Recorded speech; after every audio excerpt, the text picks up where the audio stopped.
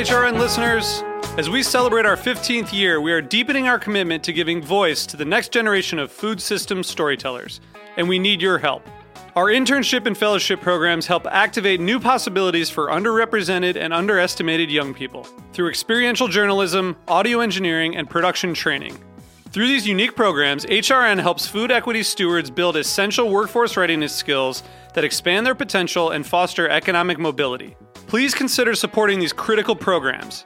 And with a minimum donation, you can be entered to win a dinner for two at an amazing restaurant in one of 8 cities and tickets to a concert at a great venue in one of those cities. We have incredible partners across the country who have donated, as they also share our passion for helping to educate the next generation of food systems storytellers. Check out heritageradionetwork.org/15 to donate and enter to win today. That's heritageradionetwork.org/15 to donate and enter to win today. And make sure you donate before March 31st. Thank you. My Family Recipe is a new podcast from Food 52 and Heritage Radio Network, bringing you cherished heirloom recipes and the stories behind them. Listen and follow wherever you get your podcasts.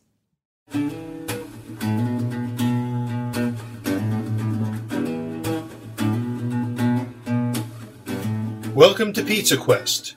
I'm Peter Reinhardt, a man on a never-ending search for the perfect pizza. This show is the audio version of the Pizza Talk YouTube series, where I engage in interesting conversations with some of the country's greatest pizza makers and other artisans. Thanks for joining me on this quest. Hey, I'm Peter Reinhardt, and welcome to Season 2 of Pizza Talk. I'm here in Charlotte, North Carolina, but we're also simultaneously on Martha's Vineyard with Nina Levin and her friend Georgia Macon, who have throughout the summer been cranking out pizzas and hoagies and all sorts of things on the vineyard. So welcome to Pizza Talk. You are helping us launch Season 2, so thank you. Thanks for having us. We're super excited. Yeah, great. Well, we didn't know about you. There's a lot of people who are watching who've never been to the vineyard, who don't know about you. But anyone who has been to the vineyard or spent the summer there clearly knows about you, because I think you guys became kind of the rage of the island. Everybody, when we interviewed Glenn Roberts and we talked to Ed Levine, both of them who summer on the island. Both of them independently brought up was Stony. Is it Stony Point? Stony Hill. I'm sorry, I lost your sound. No worries. Stony Hill Pizza with Stony Hill. I used to live near Stony Point Road, so you're Stony Hill Pizza. So they both brought it up, and they said you've got to talk to Nina, and we were going to talk to you, in Season 1. But then you've been so busy and we ran out of time. So we said, let's take a break and we'll bring you back for Season 2. And now you're just coming to the end of your season, yep. Right? Our first season. And what happens after that? When you guys, go on break, are you going to be staying on the island, leaving the island? Will you be still cooking or catering or anything? Well, I'm going to do a little bit of private cooking, but everything's so up in the air with COVID. So I think we'll just shut down the pizza trailer and then just kind of see what happens in the world. So play it by ear, in other words. Yeah. Like the rest of us. Like everybody else, no pressure. It's good. Yeah. All right. Well, that's good. But it sounds like, number one, it sounds like you had a great season, right? You were busy. You were putting out, and it started with pizza, but suddenly it morphed into sandwiches and hoagies and other things that you were doing. So, Nina, tell us a little bit about sort of how this all came about and sort of the whole journey that you've been on that brought you to this summer of COVID on Martha's Vineyard. So I moved back to Martha's Vineyard, my hometown, like 2 years ago, and I really wanted to do something on the island that kind of hadn't been done before. And I didn't want to open a restaurant. I wasn't ready for that. So I saw a little niche for pizza because there's really not a great pizza place on island. There's places that are, decent, but nothing like wood-fired.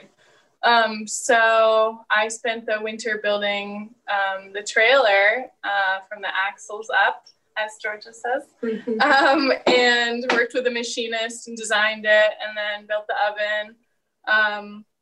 And then just started in the spring, just really slowly kind of working out the kinks and everything. And then, yeah.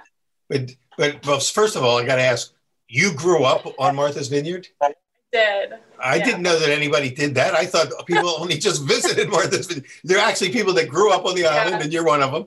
I know that I was kidding when I said that, because I had students when I taught at the Providence campus at Johnson and Wales who grew up on the island as well. But it's so few. Usually it's like when I moved to North Carolina, it was rare to find somebody who actually grew up in Charlotte. Everybody moved to Charlotte. And so it's exciting to actually meet someone. What was it like growing up on the island? What was life like? It was interesting. She's gonna just hold some dough. Okay, we'll talk to Georgia a little bit more in a bit, but I know she's kind of like your right hand today, so we're gonna let her get to go. It was interesting. It's small. It gets really small in the winter, so it goes from like 150,000 people to around 20,000. So it drops a lot, and I liked growing up here. It's like I can't really complain about it, but I did when I was a teenager. That seems to be normal. Anyone who grew up on Nantucket or on the Vineyard, they say, I got to get off the island. Yeah, you have to go. I think everybody needs to leave for at least a little bit, and then kind of you can appreciate it more, the beauty of the island. So yeah, I left for about 10 years. I left when I was 17. I went to culinary school and then came back a few years ago. I've done some summers off and on because I love working here in the summer, but yeah. Well, where did you go to culinary school? I went to New England Culinary in Montpelier, Vermont. Uh-huh. Yeah, how was that? Did you enjoy that? I love Vermont, so. Yeah, it's fabulous up there. And it's a great school. And of course, anyone who's been to Vermont, loves Vermont. It's all in the news right now today. Front page news about the state of Vermont has been the most successful in dealing with COVID, as far as they've got their act together up there. Yeah. Well, wait, but so a lot's happened between culinary school and this summer. You went on, after culinary school, you must have gone on some kind of a culinary pilgrimage of your own. So I did an internship in Boston at L'Espalier, which is now closed. They just closed last year. Really? Or 2 years ago, maybe now. And that was an amazing experience. It was super fine dining. Kind of has gone out of style a little bit, I think. And they stopped when they were really on top, which was great to see. And then I went to Portland, Maine, and worked at Hugo's and Eventide. Helped them open their new restaurant, Hugo's. They revamped the whole kitchen. And went down to Peru and spent 2 months down there basically just eating food. And it was amazing in Lima. And then did a summer on the island and then moved down to South Carolina in Charleston, where there's just there's so much good food down there. It was amazing. Well, you've been to two great food cities. I mean, Portland, Maine is the Portland, Oregon of the East Coast. Basically, the two Portlands are two of my favorite food cities. And and I know that a lot of exciting, innovative things have been happening up there, and you were in the middle of that. And then, of course, Charleston. Everybody loves Charleston when it comes to food and wine. It's phenomenal. So, who did you get to work with down there?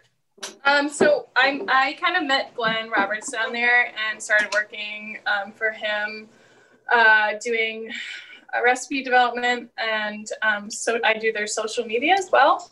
Oh, so you actually knew Glenn off the island. Yeah. So when he comes up to the island, he already had a relationship with you. And that's at Anson Mills, right? Yeah, Anson Mills. I didn't know that he was on the island, which is crazy. And then, so I worked at a place called Butcher and Bee, and then with Cynthia Wong, who's a James Beard nominated pastry chef. She's amazing. She does incredible stuff. She just started her own company called Life Raft Treats, and it's incredible.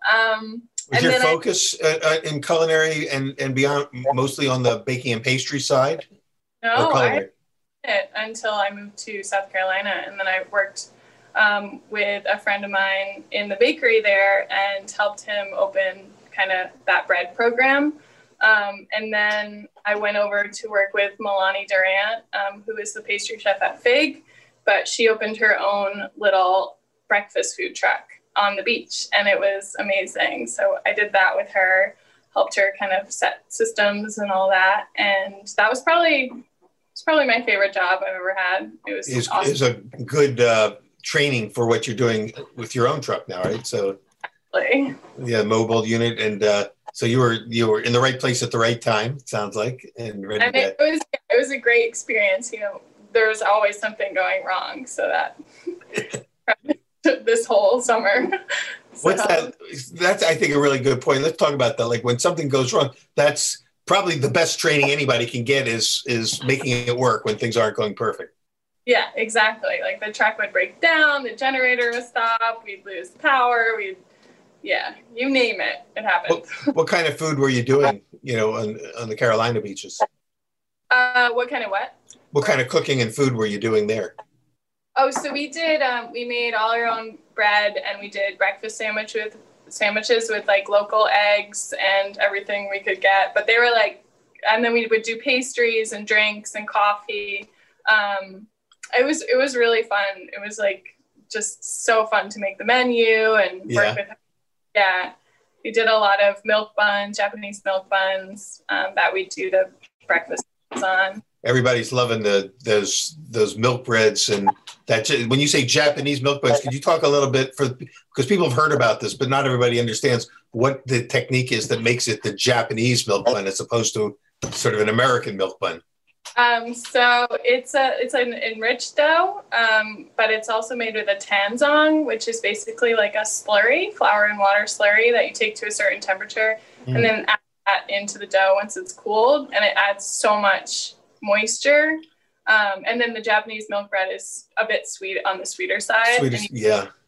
Get the like caramel in when you brown it. Yeah. Totally addictive. I mean, you can't stop eating it. One of our restaurants here in Charlotte became famous for it. Kindred.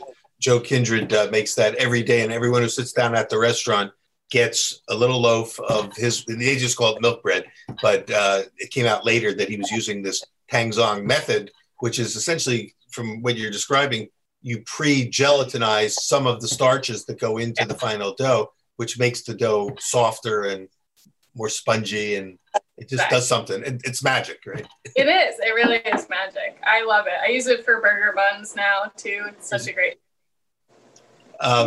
Now, George is with you, and George was with you throughout the summer. Is she... Well, what's your role within the Stony Hill project that you've been doing? Blue, she holds it all together, but I'll let her talk about her background. So, Georgia, are you from the island too originally? No, not at all. I'm actually from St. Louis, Missouri originally. Wow. Came here by just sort of a stroke of fate. So I'm from St. Louis, and then I went to culinary school in France. Nice. At Cordon Bleu in Paris. I think we've heard of that place. It has a reputation. Yeah, something. Yeah. So. Of course, Julia Child put it on our maps. Everybody already knew about it in France, but now. Yeah. It was an idol for a long time. So. What was that experience like? Were they hard on you because you were in America? Oh yeah, it was pretty. I mean, it was incredible. But I didn't speak French very well when I came, and if you didn't speak French, the professors just would not even talk to you. So you learn very quickly, wow. But it was, they're very, very rigid, very old school in their techniques. Like we were making things that I don't think anybody's made in 150 years, but that's just sort of French for you, very traditional. They're very proud of their heritage, but also that foundation is great for being able to do some new, modern, innovative things as well. Yeah, exactly. The techniques that you learn and just the formulas. It's great. And we had to do every single thing by hand, from like Italian meringues to brioche, which I would not wish on my worst enemy, but no. You do all your lamination, like croissants and things by hand too? No machines, no sheeters. Later in my career, wound up doing for a whole season on the island. So it was something I never thought I was going to have to do, but it turns out turns out it was useful. How did you end up at Martha's Vineyard? So I had moved from San Francisco. I was at Tartine for a few years there. Another one of our favorite places. Yeah, it's a good spot. I was at the original bakery on Guerrero, and then I helped open up the first manufacturing. And now there's 17 of them. Is that right? They're really popular. I mean, it's a lot. It's an empire at this point. I think he's got 2 in LA, 7 in the Bay Area, and then I don't know if you've seen it, but we actually filmed an early episode of Pizza Quest at Tartine with Eric Wolfinger, who was one of the bakers at the time. And in the background, Chad's shaping breads. We never could get him to kind of come and talk on camera at the time. This was 10 years ago, before there was a manufacturer and anything else. But what Eric did was he took some of the dough that they use for their famous country French breads. That's my favorite loaf in the country. And he made pizza upstairs in his apartment where he lived above the bakery, and he made pizza for us. And it was a great episode. So any of you guys who are watching right now, just put Tartine or want to go back to our archives and look at some of the early episodes when we're on in the Mission District in San Francisco, and you'll see what we're talking about as far as Tartine goes. But so that was a great place to do some sort of training and build your resume and everything else. Yeah, absolutely. Yeah, I really cut my teeth in terms of, I wasn't much of a bread baker up until that point. I loved it and I was fascinated by it, but I didn't really know much until spending time there. So then I moved to New Zealand to open a bread bakery there, but then ran into some sticky visa troubles. Wow, that's a big leap over to New Zealand. Yeah, I figured I wanted to be far away at the time. San Francisco is a lovely city, but it can really grind you down after a while. Yeah. What was New Zealand? Other than the visa? I'm sorry, but other than the visa thing, what was New Zealand like? It's a beautiful country. Incredible. Yeah, really, really beautiful, really great people. I mean, not many people, which was sort of what I was going for at the time. Great people and like a really blossoming culinary scene right now, which is really cool. So you really have the ability, it's still building a lot, so you can really make your mark there if you've got something new and something you want to really offer to the community, and they're really receptive to it. So it's an incredible place. If you can get there, I recommend it. Well, I'd love to. Travel right now is not so easy. I mean, it's good that you're able to get back when you did. Yeah. So how did the two of you connect and start working together? So I wound up on the island just super randomly because I was leaving New Zealand with no real plan. And I had a friend who was here, so I just popped on over. And then somebody who worked for me, I was running a cafe here the last couple summers. My right-hand man is friends with Nina, so we got connected that way. And hit it off, made a cake together last summer. Yeah, we were married. And then it all started with the cake. Yeah. With the wedding cake. Yeah, it was great. 1 year strong. Yeah. Yeah. Wow. Wow. Yeah, there were quite a bit. So since then you ended up launching Stony Hill, which is mostly pizza. What we're gonna do is in the next segment we're going to see you guys make something, maybe a couple things. But I know that because you're getting ready for the weekends. I guess you'll be opening for your loyal following, and you'll be doing pizzas again. But for today, one of the other popular items that you have been making have been the hoagies, right? The sandwiches. And so you're going to show us how your take on a hoagie. I'm a Philly guy, so I have my own sort of passion for hoagies. And so we'll talk hoagies a little bit, but maybe show some other things that you've been working on. So it's more than pizza, what you're doing. But the thing that the thing before we break for segment 2 is the pizzas that I've seen on Instagram, your photos, the word of mouth that's out about the pizzas is that they're phenomenal. And when you look at the photos, you just want to eat them. And one of your probably one of the signature pizzas that everybody's raving about was your corn and shiitake pizza. And that particular one is going to be in our Pizza Talk book. The book will be coming out next year. And we're calling the book Pizza Quest. My never-ending search for the perfect pizza continues. That's the full title of the book. And we're featuring some of our favorite pizzas from the people that we met. So we're getting one of yours in that book, and we're going to, we'll talk more about it later on. But what else did you have in mind for our little show and tell section of the show? So this is our second to last market. So we're still doing Sicilian style pizzas, which we're mixing right now, and Georgia just put them into the pans. And then we like to do a dessert as well for every market. So we did a butternut squash and what would you call it? Butterscotch? Yeah, blondie. That. And then what else are we going to do? Oh, we're going to do a sausage hoagie on this bread that we use for the Sicilians, but it's like a pan de cristal hybrid thing. Almost like a focaccia, it looks like. Yeah, definitely. And then we'll do like a nice little snappy sausage with some onion jam and some other goodies. Fantastic. Well, I'm getting hungry just hearing about it. So why don't we take a little bit of break? I'm going to give you a couple minutes to set up. We'll come back in part 2 with Nina Levin, Georgia Macon, Stony Hill. Is it Stony Hill Pizza, or is that what you call the? But then sometimes we change it to Stony Hill Hoagies. Yeah, exactly. It's really should be just Stony Hill Empire, but still right now on Martha's Vineyard. But who knows? Martha's Vineyard today, the world tomorrow. All right, we'll be back in a couple of minutes with Nina and Georgia, and rejoin us on Pizza Talk. We're going to be talking and maybe tasting hoagies. See you in a minute. Stick around for more Pizza Quest after a word from our sponsor.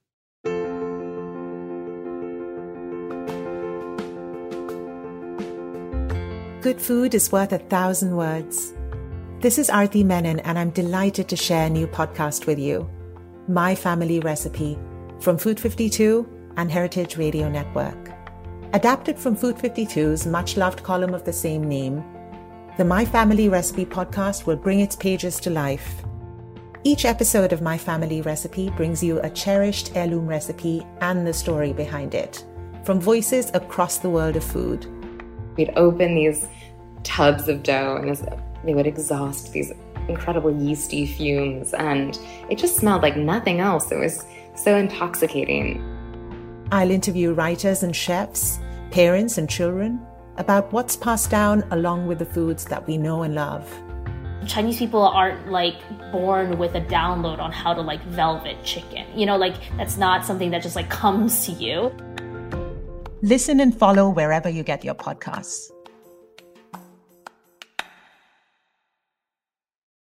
Welcome back. I'm Peter Reinhardt. I'm with Nina Levin who's in Martha's Vineyard in the commissary kitchen of Stony Hill Pizza, right? And you got some dough. It looks like to your right, rising. What are you doing there? So this is our Sicilian style dough. It's like a hybrid of a pan de cristal. It's a 90% hydration. We use Mills flour. So there's the red fife in there. And then what else do we use? Sir Galahad as well. And there's a little bit of sugar, yeast, and olive oil. Nina, could you explain what pan de cristal means for those who don't know that term?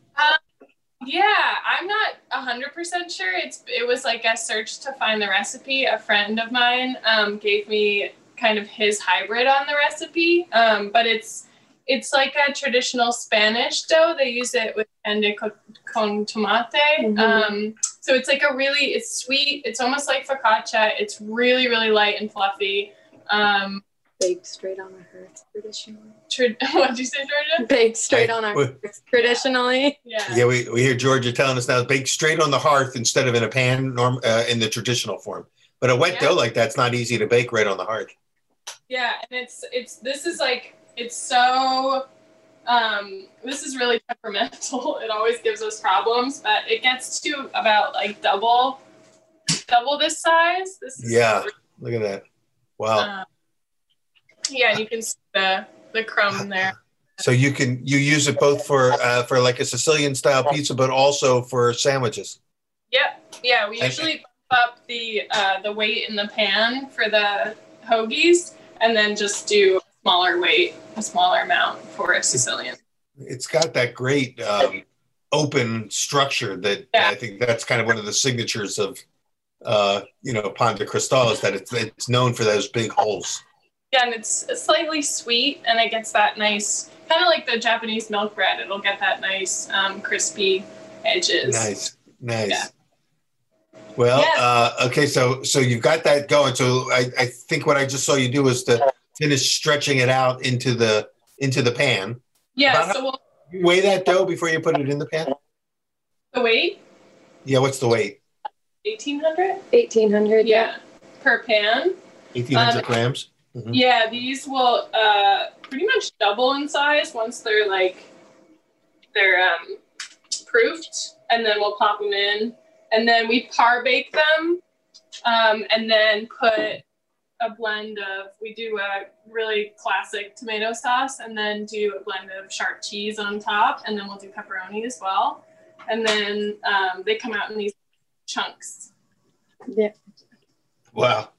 And basically, it's about 4 pounds of dough to put it into a sort of our American equivalencies.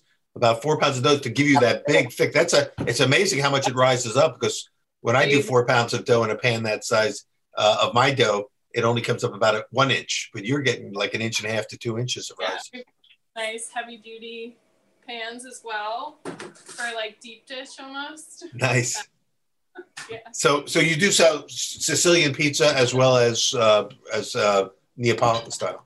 Yeah, we do the Sicilian style squares, individual ones at the market. They're probably my favorite thing that we make. Really? And do the customers respond that way too? Is it about as much passion for those as for the Neapolitan?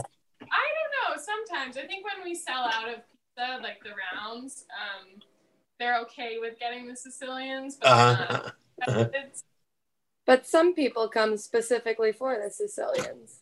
Partly probably depends on where they grew up. If they grew up in Brooklyn somewhere, they probably, crave that Sicilian. Right, exactly. Or Detroit. Yeah, or more like a Detroit thickness. Yeah. So, okay. So those are rising now, and then you'll bake them off after they rise. Yeah, we're going to bake them off. We'll probably pop them in the proofer, which is just a warm oven. Yeah, right. And then we're going to make a hoagie really quick. We've got some of that same bread that I just cut in half here. Toast that. We've got a really yummy, spicy Italian snappy sausage, some Gruyere cheese, some Dijonnaise, which is aioli and Dijon mixed together. And then we've got an onion jam, which I made with brown sugar and balsamic vinegar and red wine vinegar. It's one of my favorite things in the world. Yeah, I want to melt this cheese on this sausage and pop it in the oven, and then we'll make the hoagie. So you're gonna you're melting the cheese on the sausage, not on the bread. No, so you're gonna put the hot filling on top of a untoasted piece of bread. No, we'll the bread too, but I like it toasted on the sausage because I think it kind of like envelops it a little bit. Oh, I see. Yeah. So you toast it all at the same time. But that's just a preference. And that's a lot of steps. Like when you're doing, a line of people, you're doing some extra steps to give them that special hoagie experience. Yeah. So we'll do at the market. We take the trailer there even when we do hoagies. So we'll heat it up in the wood-fired oven, and then do those all kind of ahead of time and wrap them and then serve them. There. Oh, I see. So they're already made up. Even so, the cheese does it stay warm and stay melty and kind of stringy? Yeah. Sausage kind of in the oven for as long as we can. We usually do them in rounds, so we'll do 15 at a time, and then by the time that those sell out, we have another round coming. They usually sell out by 10 o'clock, and the market starts at 9. We doubled our hoagies last time, and it was like 10 minutes later. It was crazy. That's what happens when you create a monster. Everybody wants it, and then you got to figure out a way to keep them coming. Yeah, and then so the other hoagie that we'll do next Saturday is on a challah bread that Georgia makes. Really delicious big challah with Benny seeds from Anson Mills on top. Yeah. We do Aleppo aioli, marinated artichokes, roasted red peppers, Castelvetrano olives, provolone, sliced tomato, shaved iceberg lettuce, and shaved onion. Yeah. I think that's it. Yeah. And it's like a vegetarian Italian, we call it. It's amazing. It must be great for someone like Glenn Roberts to see his Anson Mills flour being used on Martha's Vineyard in the sandwiches that you're making. Yeah, it's great. It adds such a depth of flavor. We also have the dough over here, the pizza dough, if you want to take a look. This is a blend of Galahad and the red fife as well, and this is all sourdough. So your pizza doughs are always naturally leavened and no yeast at all? Do you spike it with a little commercial yeast? No yeast at all. Naturally, no yeast at all. And is that true for the challah and the pan de cristal? Pan de cristal is a blend of starter and yeast, Uh-huh. So it adds a little bit of that sour flavor, but no blend for that. And then the challah is just straight yeasted. It's a straight dough. Okay, good. So you're not yeast averse. It's just that you just love working with the natural starter for the pizza dough. Yeah, I really like a challenge and never knowing what's going to happen. But that's true. Yeah. Have you talk about like things that can go wrong? Have you had any kind of situations like that you've had to troubleshoot? Yeah, we had a day that we just scratched the pizza in general because it was just not moving and it was cold out. And it hadn't been cold for like a couple weeks, so we weren't prepared to, up the Levant and the pizza dough. And yeah, I just called it. It was like, we can't serve it. It's too flat. Like pita bread. Yeah, right. No, I would never throw it out. It's just too precious, but you turn it into something else. All right, so now we've got the cheese is melted over the sausage. And did you say you make that sausage yourself, or do you buy it already made up? I buy it already made up. I'm like a sucker for a really, trashy Italian sausage, like a really traditional one. So this is from our local Kronig's Market, which is a local grocery store, and it's absolutely delicious. So looks like you're putting down the onion jam's going on there, and that gets kind of softer because the bread is nice and toasted. Mm. And then, so we did another meat. We've done meatballs. We've done eggplant parmesan. What else have we done? Straight Italian, cold cut Italian. Yep. Yeah. And definitely people liked the vegetarian Italian and the eggplant parm the most. Really? So, and the eggplant parm and the vegetarian are both vegetarian sandwiches. So that means there's a lot of support for vegetarian, for plant-based foods? Yes. So you can see the sausage is all covered in the cheese. Oh God, it looks like a killer, like Philly cheesesteak. Yeah. Yeah. It's like a nice, funky Gruyere. Yeah. Loving it. I know. You can't taste it. We'll just have to tell you what it is. Yeah, I know. I'm going to have to live through you right now. But that aioli, that was the garlic aioli that you put on? Is that what? An aioli, but we mixed Dijon. Dijon, that's right. Dijonnaise, yeah. So you just give it a little traditional wrap here. Yeah. Now, if you were making that, at the market, what would that sandwich sell for? Well, we've never made this one before, but thinking 13 to 15. Uh-huh. Big tons. Yeah. Worth every penny. Well, it's not just a sandwich or a hoagie. It's made with your homemade bread, which they're not going to see anywhere else. It's made with some heirloom grains and flours. It's made with, a lot of extra technique with the oven and the jam. While we just say it's onion jam, that takes time to make onion jam. I make it all the time, and I love making it, but it takes about an hour to put together a batch. Yeah, definitely. Yeah, it's a good one, and we might throw green apples on it. We're still in Yeah. Yeah. So there it is. That's the whole hope. Well, since you've got that wonderful sandwich, and feel free to take a bite, and we'll eat along with you if you want to. I'll leave it, it's up to you. So I have no problem if you want to talk with your mouth full, because I do it all the time. But I do want to ask, and Georgia, you can chime in on this too. In terms of constructing a sandwich, I think the art of sandwich making is just like the art of pizza making. It's all about the layering of flavors. Do you have kind of like a thought process or a philosophy that you follow in creating these kinds of foods? You go. I don't know. I think I feel like we work really well together. And when one of us has like an idea, we kind of just build on that. Like if we want to use butternut, we just kind of build off of that and play around with flavors and ideas. And we're good at rattling off. Like if we just have one launching off point, we both have like a laundry list of things that we like to eat with that thing. I think because since we both have a fine dining background, we do build them a lot like dishes, Yeah.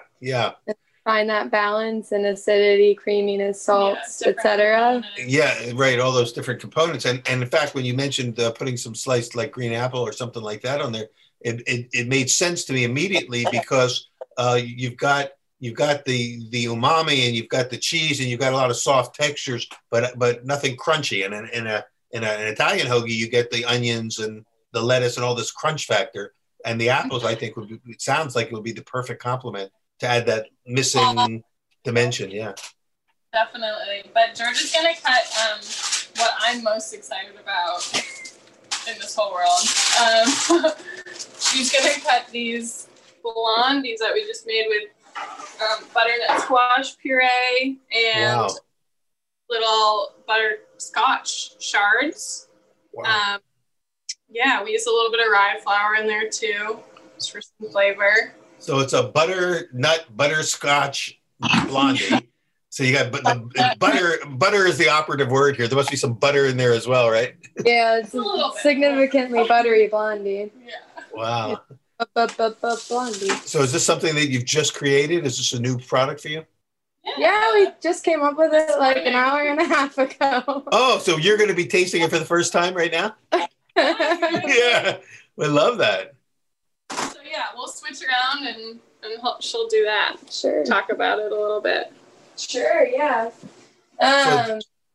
So yeah, I mean the blondie itself, as Nina said, we use brown sugar and rye flour just for a little more nuance and depth, like deep sweetness. Because blondies can be sort of like saccharine, Yeah. Good. But blondies are really having kind of their moment again. It's like brownies are always popular, but blondies, they come back in waves, and all of a sudden people totally. Cravings for blondies. Totally, yeah. I'm a huge blondie person. And the really cool technique for the top here, you see this like little giraffe pattern almost. Yeah. How'd you do that? You basically make a hard caramel and then you tip it out on the silly pats and push it out until it's this paper thin layer of glass, as some people call it. And then once it's cooled, you can break it up and put it over the batter. And as it cooks, it'll sort of melt into it and soften it. Just give you this really nice, butterscotchy finish. So it's pretty delicious. Yeah, that's a great technique. I wouldn't have thought of that you can take some hard caramel, put it back on the batter, and then it would soften a little bit. Does it reharden when the blondie cools? No, because it's already taken up so much of that moisture from the blondie. And as the blondie cools, it's actually gonna sort of release a little bit more moisture, so it'll continue to soften a little bit. Like it might be a little bit toothsome right now, but it should just sort of melt into its surroundings. Wow, that's a great idea. I love that you're taking some of this, the classical techniques that you've learned and things that you've picked up, along the way, whether it's at Tartine or some of the restaurants that you've all worked at. When you were in New Zealand, did you pick up any tricks down there that you were able to bring back that you hadn't seen before? Or was it mostly about ingredients down there? Yeah, mostly ingredients. I saw a mill down there, a flour mill that even Dad hadn't heard of yet, which was pretty crazy, and it's wildly popular now, but it's called a Demeter mill. If you're interested. Yeah. And it's this technique that basically allows to mill the grain incredibly slowly over like a really controlled, cool amount of time, and so you wind up with this product that's just so fine and super full of flavor. Wow. I learned about new things happening, but yeah, no new tricks that come to mind. Do we have a fish net somewhere? Yeah, you can use that one. My favorite thing, Georgia, will you talk about the Italian cream soda, please? Yeah. Favorite thing in the whole world. I get excited about not pizza now because we've made it. Right.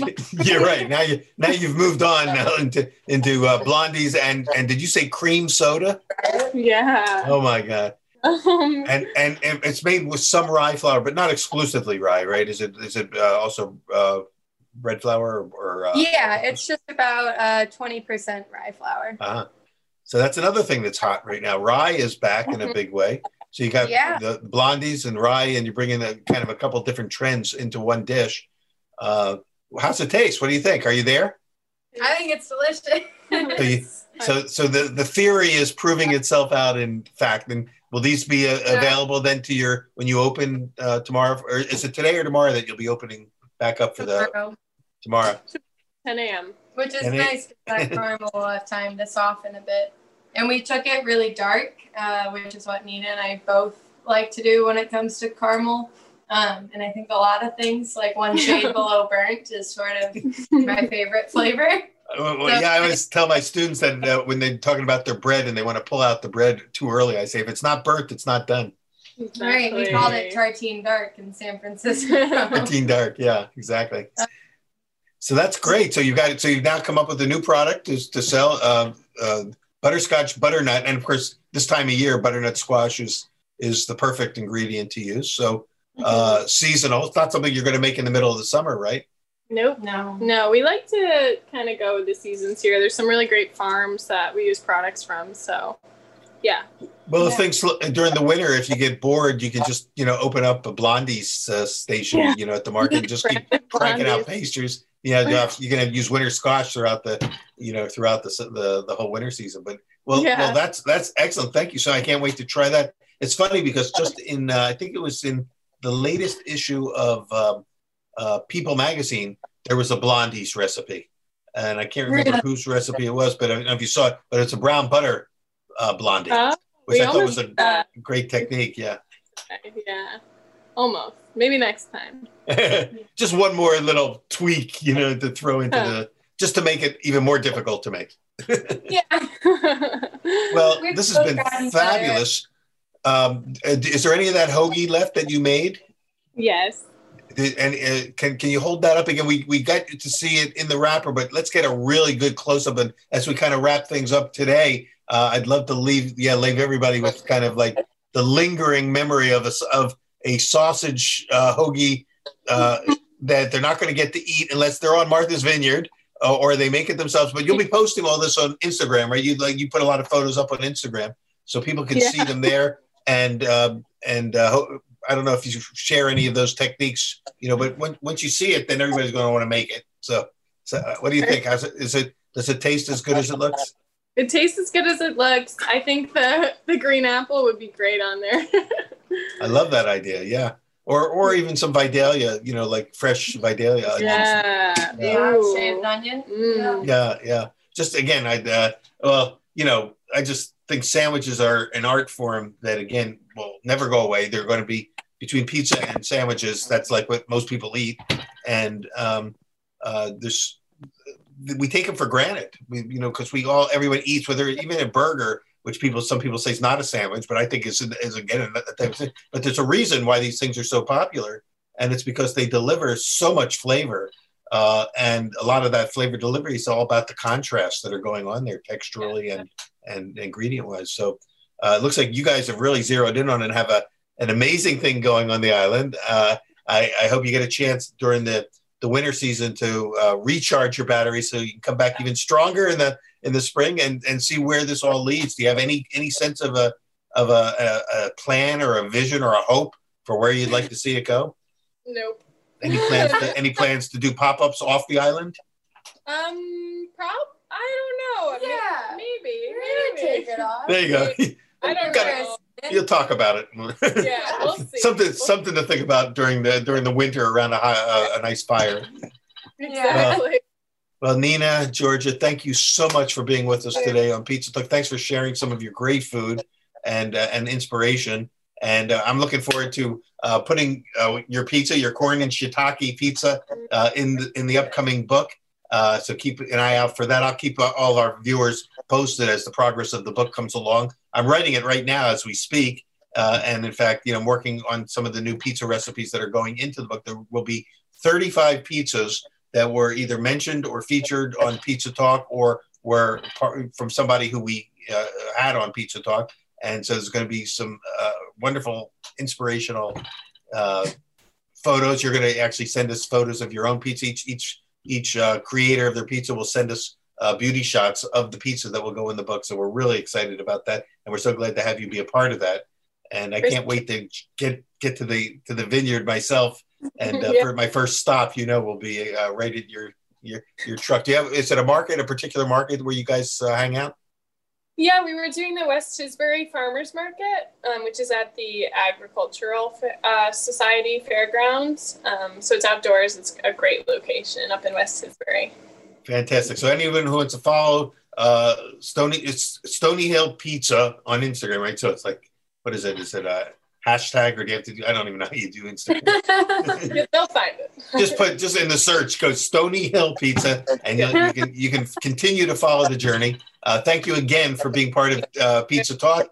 We'll see all of you on the next episode of Pizza Talk, and we'll see you on Martha's Vineyard. Thanks again for being with us. Nina Levin, Georgia Macon. Have a great day, great market tomorrow, and see you all soon.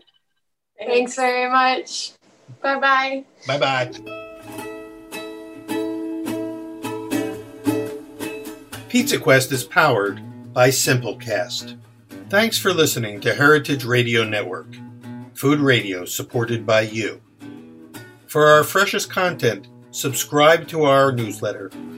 Enter your email at the bottom of our website, heritageradionetwork.org, and connect with us on Instagram and Twitter at heritage_radio. You can also find us at facebook.com/Heritage Radio Network. Heritage Radio Network is a non-profit organization driving conversations to make the world a better, fairer, and more delicious place. And we couldn't do it without support from listeners like you. Want to be a part of the food world's most innovative community? Subscribe to the shows you like, tell your friends, and please join the HRN family by becoming a member. Thanks for listening.